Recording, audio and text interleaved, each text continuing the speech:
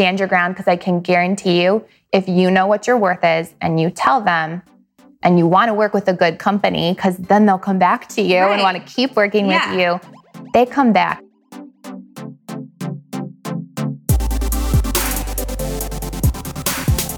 Hey babes, it's Kayla Kraft with the Mommy Millionaire podcast. I'm a mom of 3 littles, ER nurse turned self-made millionaire, and lifestyle entrepreneur. I am bringing you inspiring stories, business and mindset tips to help you be shameless in pursuing your ambitions.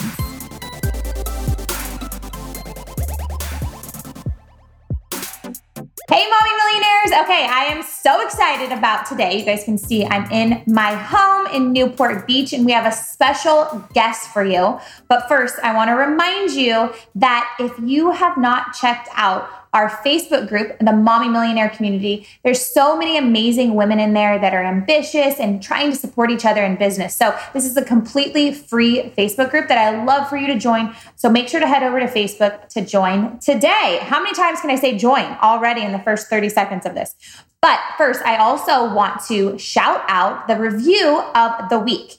All right, the review of the week comes from Amanda Hetzler. She says, I love this podcast. Kayla has the best energy and is so down to earth. It's so inspiring and makes me dream bigger and want more for my life and my families. And she gave us a 5-star review. So Amanda, thank you so much from the bottom of my heart for taking the time to do that. That's how we get this podcast into more people's ears and help them create financial freedom in their life. So thank you. Okay, now on to today's guest. She is a part of the Mommy Millionaire Mastermind for 2020.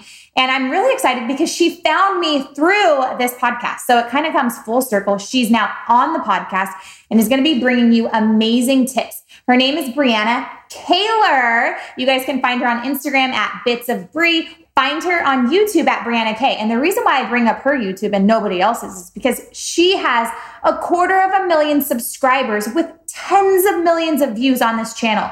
If you need help cleaning, organizing, decorating, she is your gal. You guys, she was able to quit her job as a teacher and come home to be with her 2 little kids and husband. And she's created a multiple 6-figure income doing YouTube, you guys. This is crazy. And she's going to be teaching you guys today how you can do it too. So welcome, Brianna, to the show. Thank you so much for having me and having me at your house. It's beautiful. Thank you for coming. So you just arrived today. You came all the way from Cleveland, Ohio. And do you think you want to move to California or what? It's beautiful, especially this time of year in Ohio. It's freezing. There's snow. I even asked my Uber driver, can we please just drive up the PCH because it routed us another way? And I'm like, I just want to look at the ocean and the sunshine. And it's gorgeous here. This is the best place. So I'm glad you're here. Now, I know like you had to do a lot of work to get to this moment, right? Like, did you ever think you would be a part of like an entrepreneur mastermind?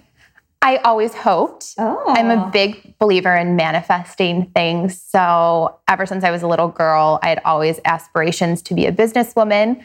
One of those things I manifested was I'm going to have a corner office downtown. Achieved that, so that was pretty cool. But I think every time I would listen to either a self-help podcast or hear somebody talk about a mastermind, I would be like, I want to join a mastermind someday. I just think it sounds amazing to be a part of women supporting women and growing together. So something I manifested that I'm so happy to say, here we are. Yay. Okay. So how did you get started in this YouTube world? Like, because when you were a kid, there was no YouTube. I know. It wasn't something I could manifest way back then, right? You didn't even know it was a thing. I went to college for broadcast journalism. Okay. So by way of the economy crashing back in 2009, I ended up going to grad school, learned about Teach for America, and that was how I became a teacher, which was a program where you could be a teacher if your degree wasn't in education. So what made you want to do that? What was like, I need to be a teacher then? I was a first-generation college student. So I think there was always something in my heart that if I could help other people like me from a really humble background be the first in their family to go to college and just have opportunity and sort of what you stand for, like that economic freedom, it's actually really, really hard to achieve depending on where your kind of starting off point is. So if I could help others see a pathway to college, I really wanted to be a part of that. And I love that. Yeah, and that's really what Teach for America is all about. They recruit. So is that still a program right now? Yeah. Okay. It's, I think, almost nearing its 30-year anniversary. Okay. But it initially started off recruiting at very elite colleges and universities, so the Ivy Leagues, and getting sort of the theory of change behind it is get the top graduates, so whoever's at the top of their class, go to be teachers, and kind of with that kind of change the trajectory of kids growing up in poverty across the country. So I like it. Yeah. So you're being a teacher, and then you did that for a couple years, and then you're what? I was recruited by Teach for America to say, hey, you're from Ohio. We don't have any recruiters in Ohio. Would you be interested in recruiting from some of the colleges there? So then you kind of turn into a salesperson almost, right? You're like, hey, this is great to be a teacher. Take this salary. Like, how did you do that? How did you know enough to be like, I could rock this out as a salesperson almost?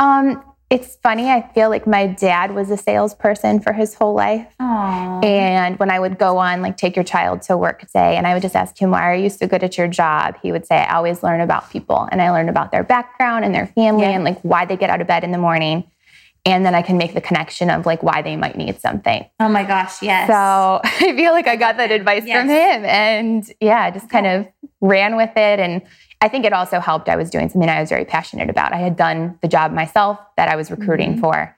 So I could really speak to here's what it looked like for me, and learning people's stories, say, here's why I think you would really enjoy this job too. So at that point, did you have kids yet?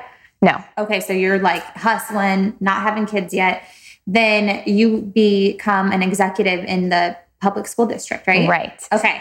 And so this is where That seems intense. Yeah, it's kind of part of, I think, one of how you're shameless in your business. The head of HR for Teach for America was based in Cleveland. Okay. And I happened to hear from my manager, oh, maybe you could connect with her since you're both based in Cleveland and not that many people are. So we'd gone out for appetizers. Around the time when she got hired to be the chief talent officer, I reached out to congratulate her, and she goes, can you send me your resume?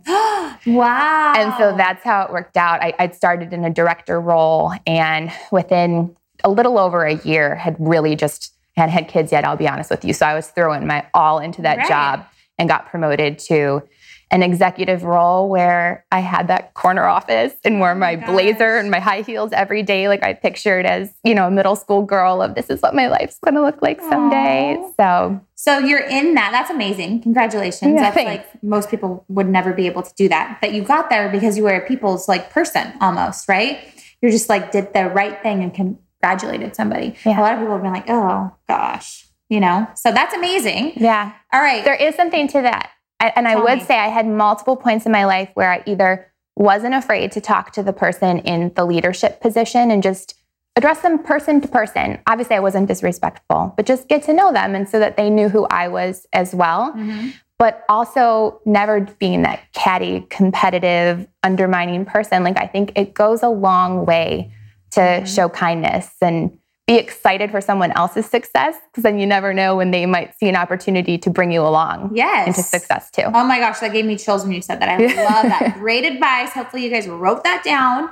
Now, you're in this executive role, and do you have kids at this point? I did. I had my first son. Okay, so that's where things started to change for you, because you're like, okay, I don't like leaving and going to this corner office anymore.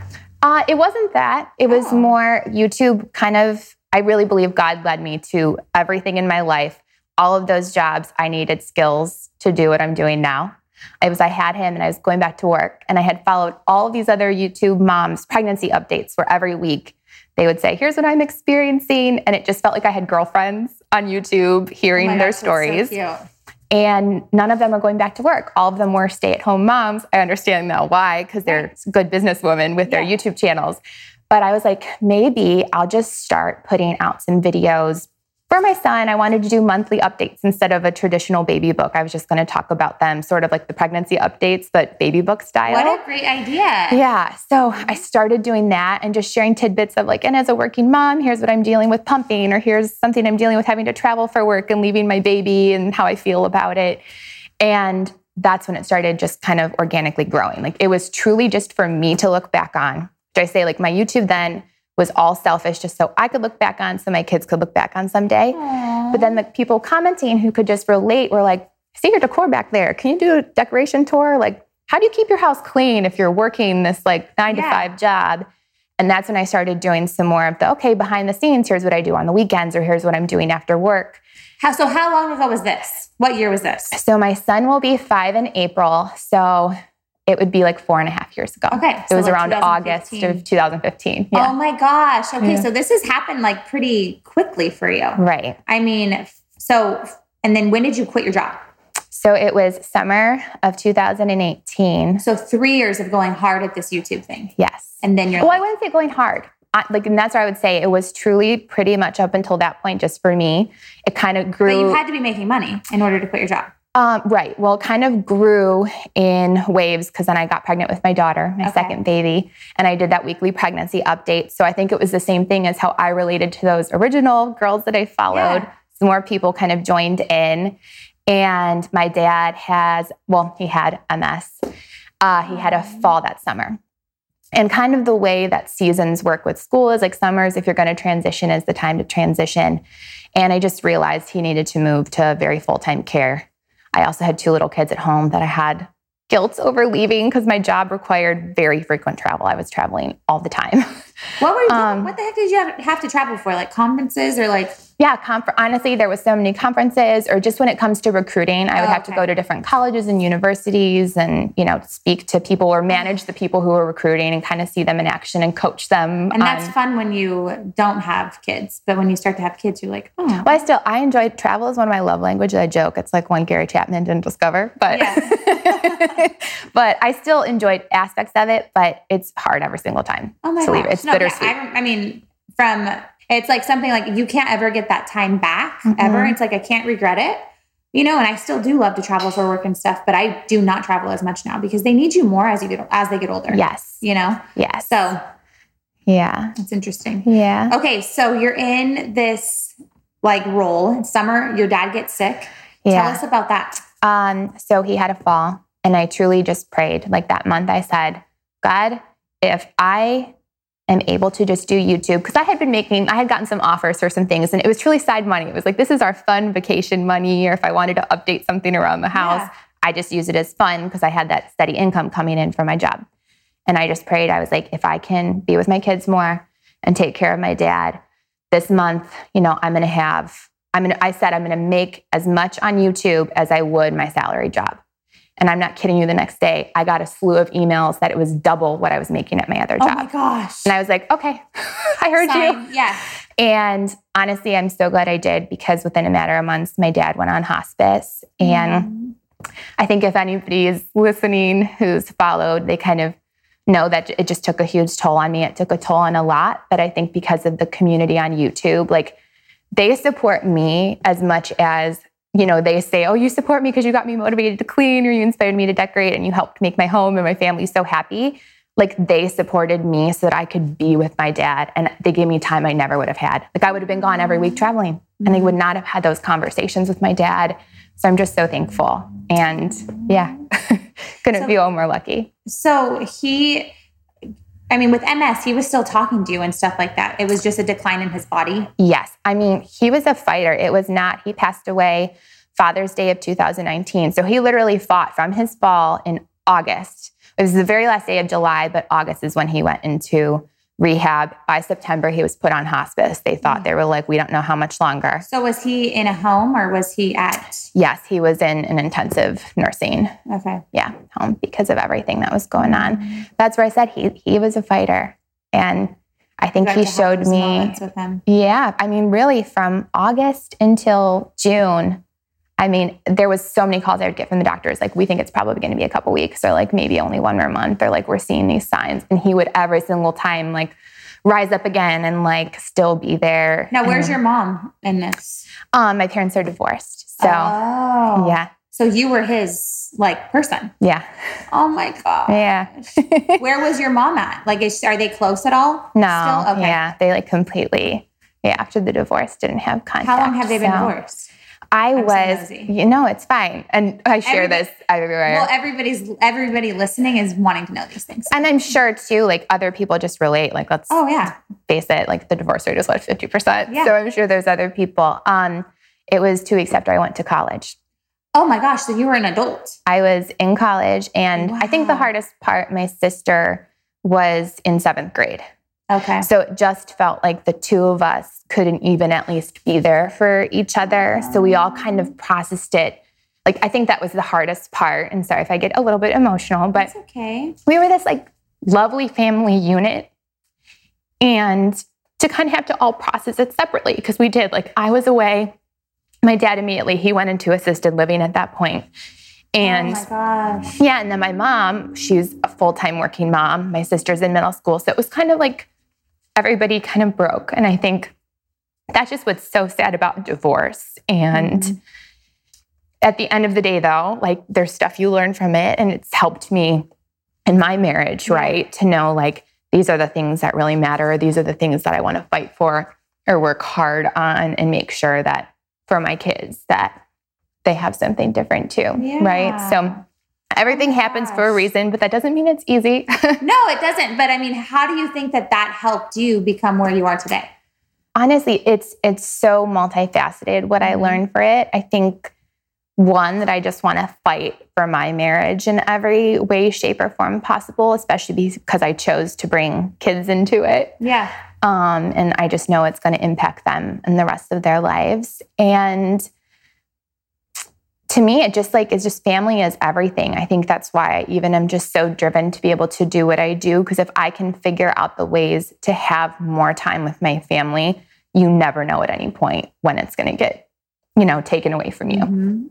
So the fact that my dad also, I mean, he was only 67 years old when he passed away, which so young. Yeah. And just to think, okay, I want to make the most of every single moment that I'm given with my family while they're this age and for as long as I possibly can. Yeah. So, I love that. I love how you're like totally putting a smile on right now too. That's totally you. Right? That's me. Yep. I always try to make the smile and keep going. And well, I think that's what you had to do, right? So that's also what it taught you was that like, hey, like life goes on. Like even though I have these things going on, I'm not giving up. Right. Like, I'm going to continue to go. Like you had your biggest year ever, right? This last year when your dad passed away. I mean, which is just what's crazy. That's where I tell you God led me to everything. Yes. Like this is all because of him. And so let's talk about that because I think a lot of people want to resist that. They want to resist that it is that easy, right? I mean, obviously the work that you did wasn't easy at all, but you had to like do some sort of trusting in him, right? You go, hey, I don't know how this is going to happen, but like God's got this. How did you get to that spot? Like talk to me about your faith.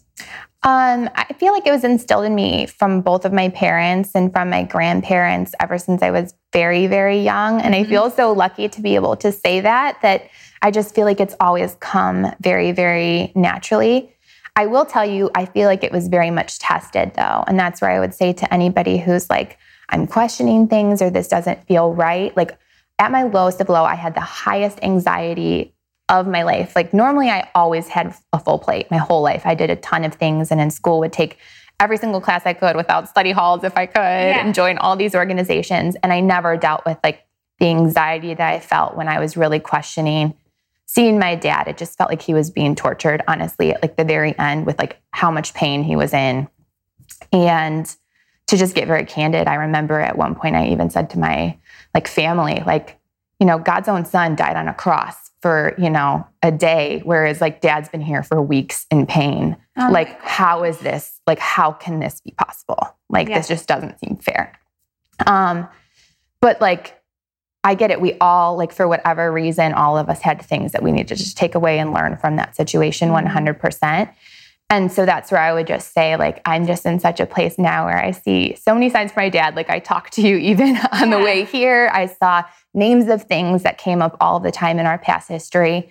And I just 100% have been like, okay, I'm like regrounded again. And like, I'm sorry, but I think everybody's faith is going to get tested. And it was really hard going through that. And it was just sickening. I felt so anxious, but like, you have to get to a place where once you can find that again, it truly does kind of put you back at peace. Oh, well, I'm so proud of you. Yeah. Seriously, you're amazing. Okay, so we're going to Did I answer your question? Yeah, you totally did. Okay, just making sure. I mean, I think people listening in, like, just to like see what I'm seeing is that like, I truly believe that you choose your parents when you come here because that's an empowering feeling to me. So I choose to believe that because I'm like, I chose to have that experience with my parents. My parents got a divorce when I was 5. And I mean, my parents are still friends today. And like my mom, they're so funny. It's so like dysfunctional, but they'll now call each other like, hey, I need money. Like, and they're like, they've been divorced for whatever. How long? I'm trying to think. So divorced for almost 30 years and they still do that. I'm like, this is the most dysfunctional thing I've ever seen. I'm like, why don't you guys just get married again? Make my childhood dreams come true, please. So I think like I chose to have that experience. And I think you might not realize that now, but you probably chose to have that experience too, because this is going to help you for years and years to come in your business, being a parent, being a wife. And that's probably exactly what your dad would want too. Right? He sounded like an amazing person. He really was. I mean, I think it's interesting because I know there's sometimes like the mother-daughter bond, and I feel like I definitely have that, but also the father-daughter bond was so important. And he did so good at making me feel empowered as a woman. He would say things all the time to me about, hey, I want you to join the golf team because someday if you're like a businesswoman, I don't want the guys to leave you out of a conversation on the golf course. Like I want you to go and hold your own. Gosh, like he just was like he did. Amazing. So it just always made me feel like he believes in me and like doesn't not only be like, oh yeah, dream whatever. He's like, no, when you're going to do this someday, you need to make sure you can handle this. He really sets you up for success. Yeah, I love that. Yeah. Oh, that's so sweet. Yeah. Okay, so you're on YouTube, and now you're like, because I already see this about you, like you're a go-getter. I feel like, are you a little bit competitive too? Only like, with myself. You want to be the best. No. What? I think it's probably a funny thing to say because even though whenever I take a personality thing, it's like achiever. And yes. Yeah. I'm definitely an achiever. Like I want to be able to look back on my life and be like, you did great things. But I'm going to tell you, I think sometimes when you say I'm going to be the best, it's sort of that effect of I didn't bring people along with me who could also be successful. That's a good point. Because you kind of like drop people off or like pit yourself against people. And I just don't like that. The only person I want to be against is myself and just be better than who I was yesterday and continue to do that. Yeah. I love that. But I also think in this day and age, you can be competitive and because there's so many people that can be at the top with you. Right? Like, you know what I'm saying? Right. But yeah, you're a total achiever. I love that. Okay. I love that because now like you've done something that most people will never do, 250,000 subscribers on YouTube, but that's probably now your benchmark. Like you're like that's nothing. We're going to 500,000. Like, right. You're striving for more. What the heck? How did you get to 250,000 subscribers? I'm at 700. Okay. Like, hi, help me out. I would definitely say collabing with other people is huge. Yes. See, that's the same way with podcasting. Yes. It doesn't work like every time I post on Instagram about my podcast, like nobody even pays attention. But if I go on another person's podcast, then my podcast downloads will go up. Right. So YouTube is sort of a similar thing because I think that's how people get to see you and hear just somebody else's interactions with you too, to know like, oh, okay, she does seem interesting. I'll go check her out. So tell me, what does a YouTube collaboration look like? Because podcasting, it's just, we do a podcast swap, we'll do interviews. YouTube, I can't watch interviews on YouTube. I'm like, this is boring. But tell me, you guys are watching now. Thank you. I think sometimes I'll listen to certain things on YouTube, like a podcast. Like I just set it down while I'm cleaning or something. Okay. So I think it can just be your medium of where you get the podcast. But what do you do? If it's somebody who's close in person, it could be something where I'm going to go over to your house and help you actually clean or decorate something. A lot of them though, because we're all over the world, that's what's so cool about YouTube. Like just on Monday, I collabed with somebody who lives in the UK. Yeah, I saw that on your Instagram. Yeah. So we'll just send each other footage of our videos. And I kind of shared, here's what I really love about her channel, her home, how she's like as a mom, so that people watching can still see a little clip and be like, oh, I want to go see what her decorations look like or how she cleans her house or something. And so how do you qualify? Like, do they have to have a certain amount of subscribers? Like I feel like with podcasts, like you almost have to get like people like that are at the same level as you. Tell me about that. I think there's definitely a courtesy with that, but it's kind of one of those things, the more you grow or like the bigger you get, there's just less people there. So to me, I've always just done it by, if I see somebody's like video and I'm like, wow, I was actually inspired by that. Or like they had me watch that whole video because it was really, really good. I don't care the number that's next to your subscriber count. And I actually did have some people like way back when they first started, I watched a couple videos and was like, you're going to be huge. Can we collab, please? And I'm not kidding you, they have more subscribers than me now. So like, you know what I mean? Sometimes it's just that whole thing of like, Just if you know that they're going to add value to your audience, collab with them. Yeah. Okay, that is and it's the same with brands. I don't know how much like you work with brands, but at least that's my stance on it. I will not promote a product unless I'm like, oh, I'm actually using this myself, or like have tried it and been like, this really works and I love it myself. Because I think my audience would instantly know, like, she would never use that. Yeah. So. Okay, so recap number one, if you want to grow your YouTube or really any platform, you want to focus on collaborating with other people on the platform. And if you want to do it via YouTube, you guys can share footage. I love, love, love that idea. And then on the footage, they just have your name, your YouTube name. Right. Oh my gosh. Okay, cool. Okay, now what else did you do? I know playlists are a big thing on YouTube too. How many playlists do you have? I actually couldn't even tell you, but I definitely have a cleaning playlist, organizing playlist, different seasonal decor playlists. Do you clean out your stuff? Is YouTube, is that like a no-no on YouTube? I think everybody pretty much keeps all of their stuff on YouTube, because even the initial reason I started was to look back on it. Yeah. And that's what I would tell you is for anybody, whether it's you want to start YouTube, an Instagram, a blog, I can tell you the stuff that I even sometimes a year ago look at can make me cringe. The stuff I look at 3 years ago, I'm cringing even harder. Yeah. Like, you just have to get started and keep on figuring out ways to improve. Because if you try to be an expert from the very beginning, you're instantly going to crash, or like you're holding yourself to way too high of a standard. And that's where I would just say, and people even comment now, like, part of the reason you grow is because, I see your videos are getting even better. Like, you kind of have figured out what we like a little bit more. Yeah. Like, you've shown us some more or new things that you didn't used to do in the past. That's getting us really excited. So that's where I would just say to anybody, if they're like nervous about doing it, you just have to like rip off the Band-Aid, do it, and you're going to learn every video you make to make it even better. I totally agree with that. And like, everybody's first version is a disaster. Like, my first version of Mommy Millionaire, I'm like, oh my gosh, like, it's embarrassing. Like, I actually feel bad for those people that bought that course for me, because it's like, everybody has stuff that's not good. And then it gets better. And then you have people that are like obsessed with your brand and like completely probably loyal.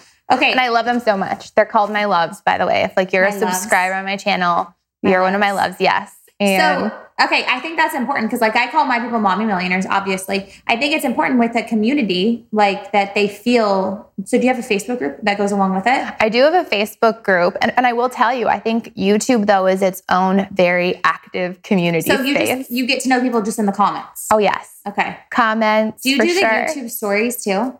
You can do stories on YouTube now. And what's interesting, different than Instagram, they stay up for 1 week. So they don't burn out in 24 hours. Do you go on that and do it? Every time I'll like post a video, or sometimes if I am like hanging out in the comments in a certain moment, I'll be like, go to the comments now and I can actually chat with you. My kids, like when they're like doing anything, they're always saying like, go to the comments, leave a comment here. Like when they're just talking, I'm like, you're not a vlogger yet. Like anyway, I always learn from them. Like now when I'm like going live on something, I'm like, hey, leave me a comment, because I sound like one of my kids. My son, seriously, clearly, I must say it all the time. His new thing, if I ever have him on the camera, he'll be like, okay, make sure you subscribe. I'll be like, do I say that much? Yeah. But I think that's a good point. I mean, you have to constantly tell people what to do. Like your audience needs to be told what to do. 100%. And that's what I would say to any person. If you're like, why am I not growing? Ask people to share your stuff. Say, if you have another friend who might like what I'm doing, please share it with them. Or can you share this on your IG stories? Because then everybody then who's watching their IG stories can see it. Or, hey, if you like my video, it helps a ton if you share it over on your Facebook too. So do you think that YouTube is saturated? Like, is it too late to get started? I've heard other people talk about that, but I would say no. And I would say the only other point I would have to somebody that we didn't touch on yet is you're going to keep getting better, but you do need to have your focus on, are you always making your video quality and editing quality even better to keep up? Like once you kind of have it under your belt after giving it a couple goes, you do need to figure out how you're going to kind of enhance Did you teach yourself how to edit everything? I was a broadcast journalism major. So you already knew how to do that. So okay, you guys learned how to do it. I learned how to, I think, be a very fast editor for news stories. Yeah. I taught myself iMovie. I didn't learn that in school, but I knew the principles of shooting and kind of editing and packaging something. So is that what you use to edit your videos, is iMovie? iMovie. Okay. And how long does it take you? Like if you were to do, because I know you're like filming like all the time. How many new videos do you put out a week? The filming takes a lot longer. Okay. Because if you just think about the time it takes for you to clean your entire house or like decorate an entire space, or honestly, something's decorating, it's the prep. It's the like making my mood boards and knowing, okay, this is the decor I'm ordering. This is the decor that I have. Here's how I think it will all look together. So do you ever show that behind the scenes or no?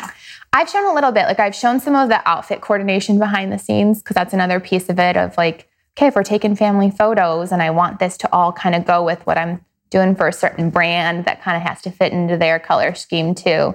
There's a lot of thought behind it. Yeah. Do you film and edit all your own stuff right now? I film, edit all my own stuff. I do work with a photographer who takes the family pictures, and she's amazing and such a good friend to me. So that's kind of how, but yeah, I film, edit, and do everything myself.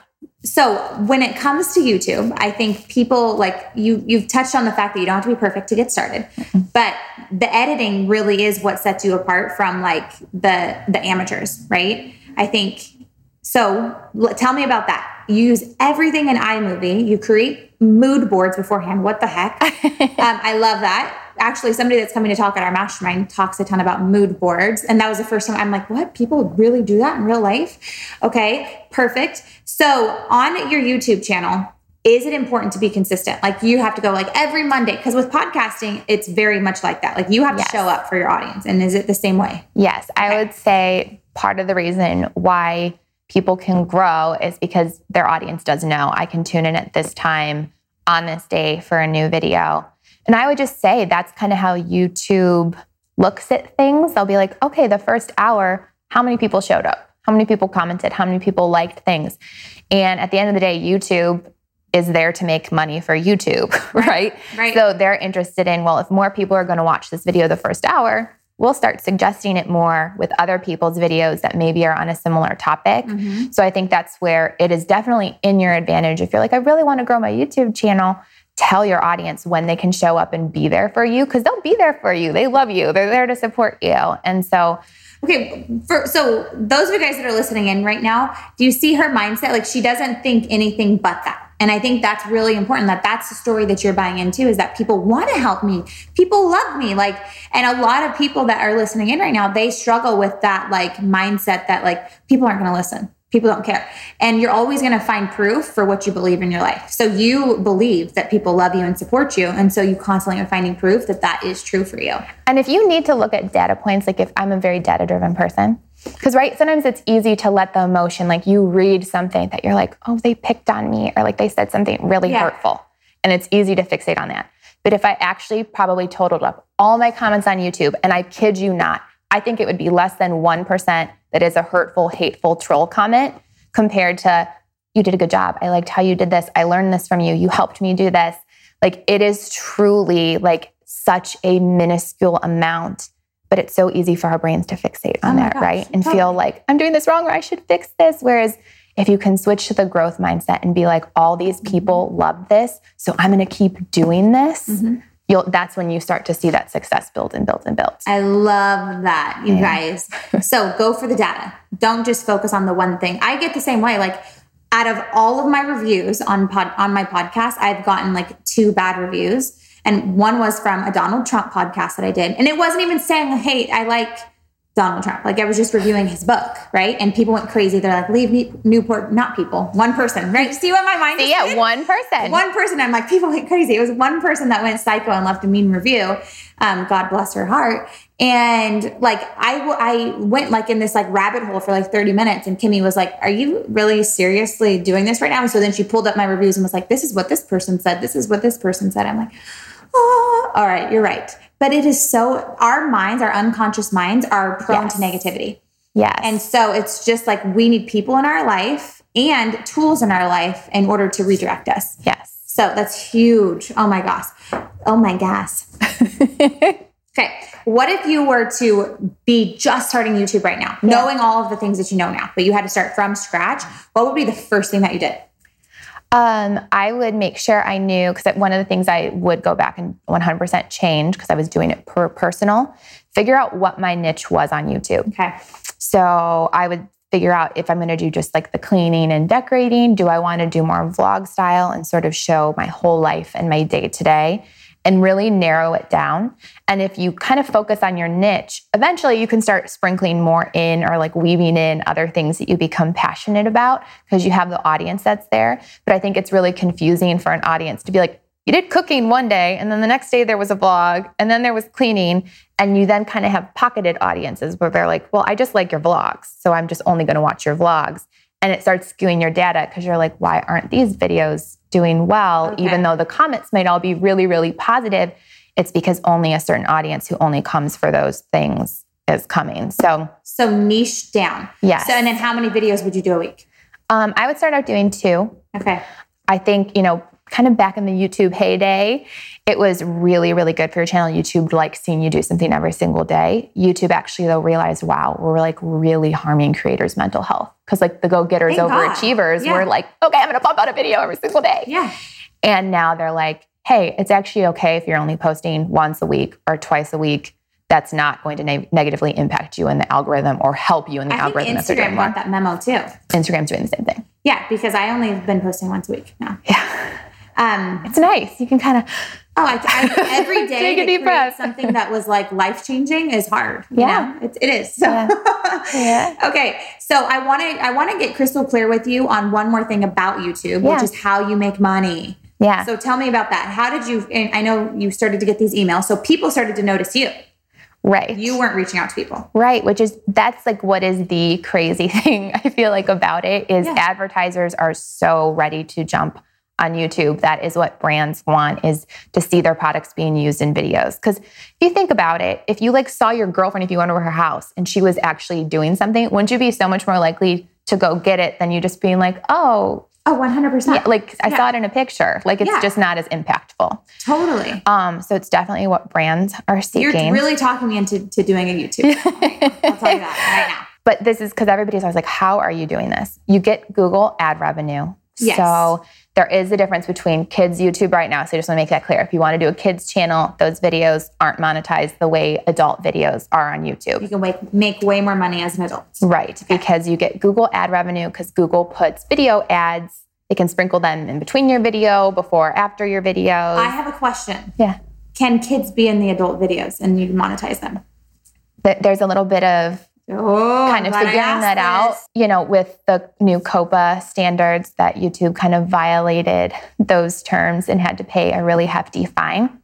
Okay. Most creators in the adult space are saying, as long as the kid isn't the sole star actor, it's probably okay for them to be in the videos. But I think everybody's just kind of, at least in the cleaning decorating niche, is just like, well, my kid doesn't really have to be in anything while I'm cleaning and decorating, or they can be in a small portion of it. Just like playing it safe. Yeah. Keeping the kid out. Okay. Yeah. That's good to know. So talk to me about how they pay per view that you get. Is that right? No, it is if an ad is ran on the video and your viewers watch it. So that's where I would say when your audience loves and supports you, it's a known thing to be like, I'm not skipping ads on her channel. I never knew that. So now when I go to your channel, okay, that is really good. I always skip ads. Yeah. I don't got time for this. Yeah. Oh my gosh. So it's like, I'm going to throw you a bone and watch this commercial for you. Right.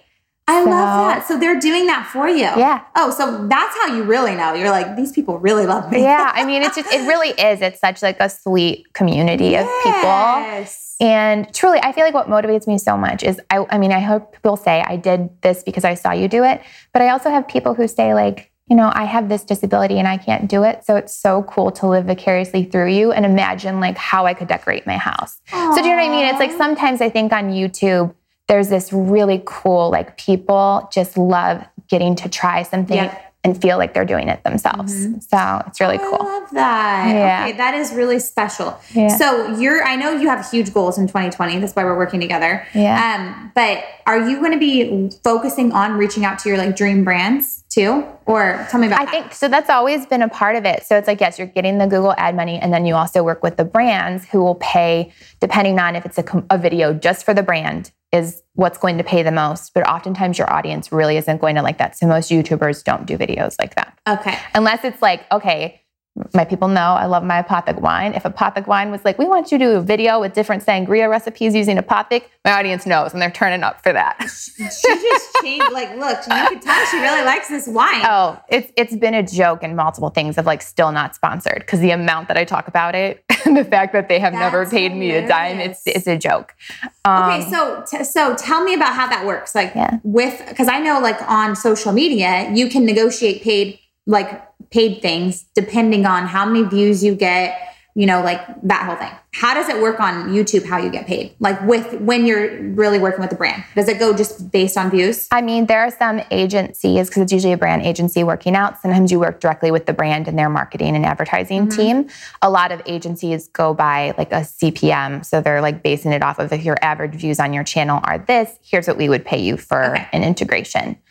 Sometimes though with brands, it truly is, they just know, wow, you're so loyal. Sometimes it is that people have tweeted at them and said, I mean, it's funny, Apothic finally gifted me some wine because they said they had so many people tag them on their Instagram stories for me that they gifted me wine.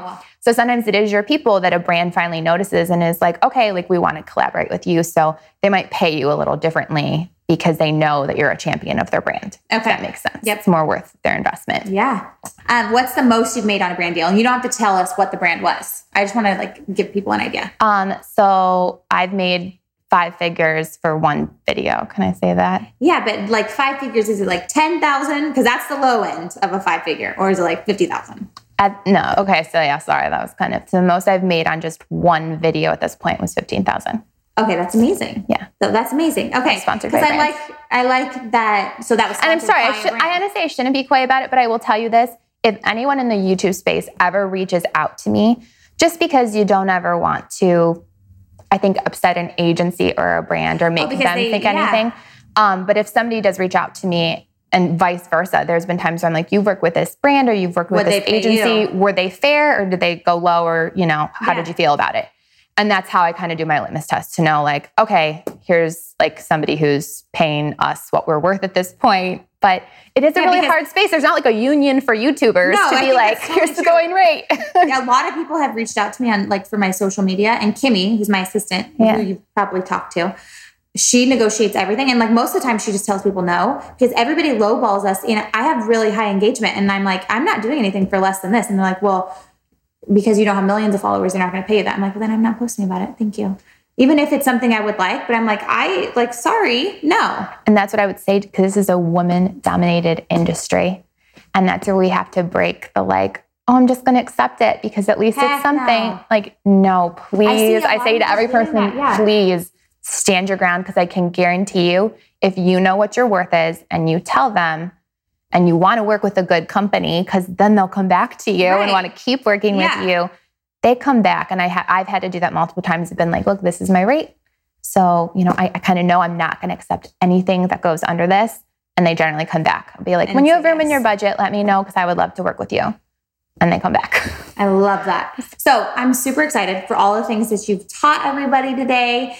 What is one thing, if people could take anything away from this podcast today, what would you want them to take away? So the one thing that I would just hope somebody would take away is if you feel like you're stalling on anything that's a dream in your head, don't stall and just keep manifesting what you want your dreams to be. And as a faith-based person, that to me means praying on those dreams too, of like, please give me an answer.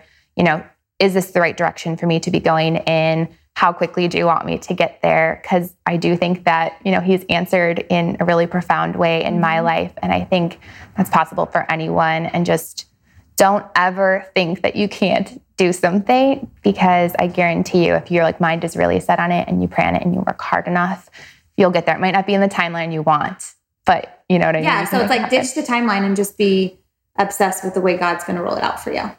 I love that. Yeah. Oh my gosh, so good. So where can people find you? So on YouTube, my name is Brianna Kay. On every other social, I'm Bits of Brie. That's also my blog, is bitsofbrieblog.com. Yay! All right, you guys. So I hope you loved this episode. If you're listening to the podcast, take a screenshot and share it with your friends. And just to recap here, Brie made it very clear that it is not too late to start YouTube. It is not too late to start anything that you've been dreaming about. The time is now, and it's never going to be a perfect time. So just get going. And I really love the first thing that she said was collaborate with other people on that platform. So I'm going to hit hard on that. The second thing is stand your ground when it comes to brands. Like, don't take anything less than what you know you're truly worth. And the third thing that stood out to me is the consistency on the way you edit your videos too. I think that's very important. She taught herself all of these things on iMovie, you guys. Hello. If she can do it, a teacher from Cleveland, Ohio, you guys can do this too. So thank you, Mommy Millionaires, for listening in. Thank you for listening to the Mommy Millionaire podcast. For free resources and materials, head over to mommymillionaire.co. Make sure to follow Mommy Millionaire on Spotify and subscribe on iTunes. And it would mean the world to me if you left a 5-star review of the show. And as always, ladies, go out there and get what you want.